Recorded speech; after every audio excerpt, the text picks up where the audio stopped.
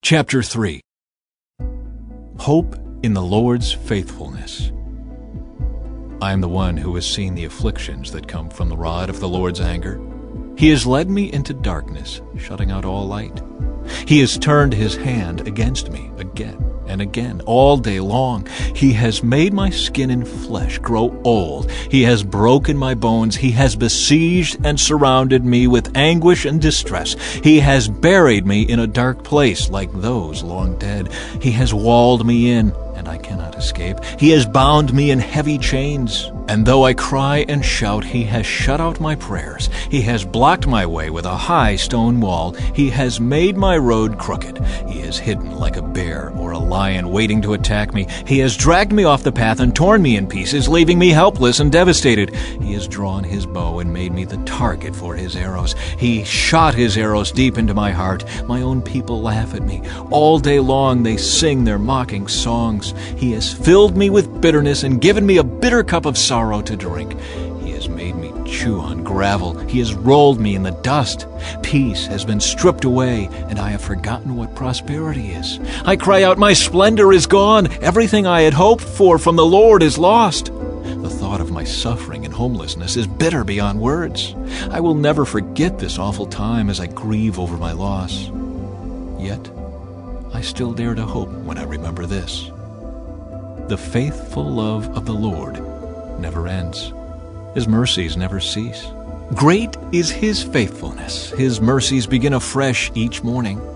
I say to myself, the Lord is my inheritance. Therefore I will hope in him. The Lord is good to those who depend on him, to those who search for him.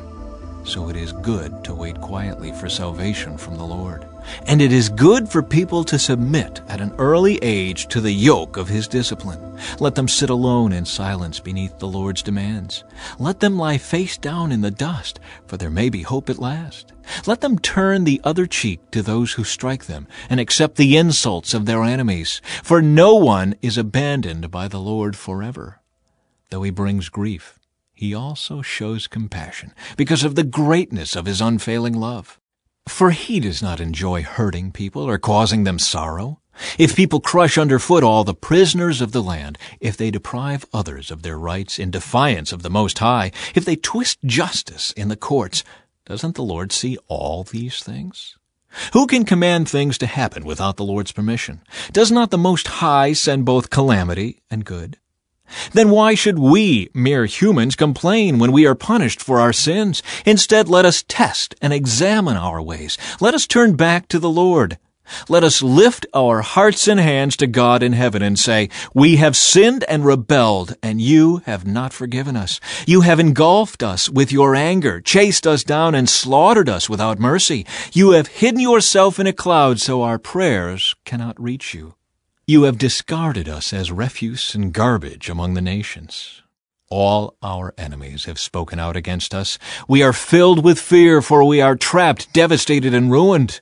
Tears stream from my eyes because of the destruction of my people. My tears flow endlessly. They will not stop until the Lord looks down from heaven and sees. My heart is breaking over the fate of all the women of Jerusalem. My enemies, whom I have never harmed, hunted me down like a bird. They threw me into a pit and dropped stones on me. The water rose over my head, and I cried out, this is the end.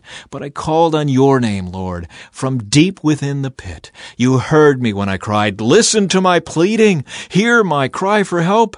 Yes, you came when I called. You told me, do not fear. Lord, you are my lawyer. Plead my case, for you have redeemed my life. You have seen the wrong they have done to me, Lord. Be my judge and prove me right. You have seen the vengeful plots my enemies have laid against me. Lord, you have heard the vile names they call me. You know all about the plans they have made. My enemies whisper and mutter as they plot against me all day long. Look at them. Whether they sit or stand, I am the object of their mocking songs. Pay them back, Lord, for all the evil they have done. Give them hard and stubborn hearts, and then let your curse fall on them. Chase them down in your anger, destroying them beneath the Lord's heavens. Chapter 4. God's anger satisfied. How the gold has lost its luster. Even the finest gold has become dull. The sacred gemstones lie scattered in the streets. See how the precious children of Jerusalem, worth their weight in fine gold, are now treated like pots of clay made by a common potter. Even the jackals feed their young, but not my people Israel. They ignore their children's cries, like ostriches in the desert. The parched tongues of their little ones stick to the roofs of their mouths in thirst. The children cry for bread, but no one has any to give them. The people who once ate the richest foods now beg in the streets for anything they can get. Those who once wore the finest clothes now search the garbage dumps for food. The guilt of my people is greater than that of Sodom, where utter disaster struck in a moment and no hand offered help. Our princes once glowed with health, brighter than snow, whiter than milk. Their faces were as ruddy as rubies, their appearance like fine jewels. But now their faces are blacker than soot. No one recognizes them in the streets. Their skin sticks to their bones. It is as dry and hard as wood. Those killed by the sword are better off than those who die of hunger. Starving, they waste away for lack of food from the fields. Tender-hearted women have cooked their own children. They have eaten them to survive the siege. But now the anger of the Lord is satisfied. His fierce anger has been poured out. He started a fire in Jerusalem that burned the city to its foundations. Not a king in all the earth, no one in all the world would have believed that an enemy could march through the gates of Jerusalem. Yet it happened because of the sins of her prophets and the sins of her priests, who defiled the city by shedding innocent blood. They wandered blindly through the streets, so defiled by blood that no one dared touch them. "Get away!" the people shouted at them. "You're defiled, don't touch us!" So they fled to distant lands and wandered among foreign nations. But none would let them stay. The Lord himself has scattered them, and he no longer helps them. People show no respect for the priests and no longer honor the leaders. We looked in vain for our allies to come and save us, but we were looking to nations that could not help us. We couldn't go into the streets without danger to our lives. Our end was near, our days were numbered, we were doomed. Our enemies were swifter than eagles in flight. If we fled to the mountains, they found us. If we hid in the wilderness, they were waiting for us there. Our king, the Lord's anointed, the very life of our nation, was caught in their snares. We had thought that his shadow would protect us against any nation on earth. Are you rejoicing in the land of Uz, O people of Edom? But you too must drink from the cup of the Lord's anger. You too will be stripped naked in your drunkenness. O beautiful Jerusalem, your punishment will end. You will soon return from exile. But Edom, your punishment is just beginning. Soon your many sins will be exposed. Chapter 5. Prayer for Restoration. Lord, remember what has happened to us. See how we have been disgraced. Our inheritance has been turned over to strangers, our homes to foreigners. We are orphaned and fatherless. Our mothers are widowed. We have to pay for water to drink, and even firewood is expensive. Those who pursue us are at our heels. We are exhausted but are given no rest. We submitted to Egypt and Assyria to get enough food to survive. Our ancestors sinned, but they have died, and we are suffering the punishment they deserved. Slaves have now become our masters. There is no one left to rescue us. We hunt for food at the risk of our lives, for violence rules the countryside.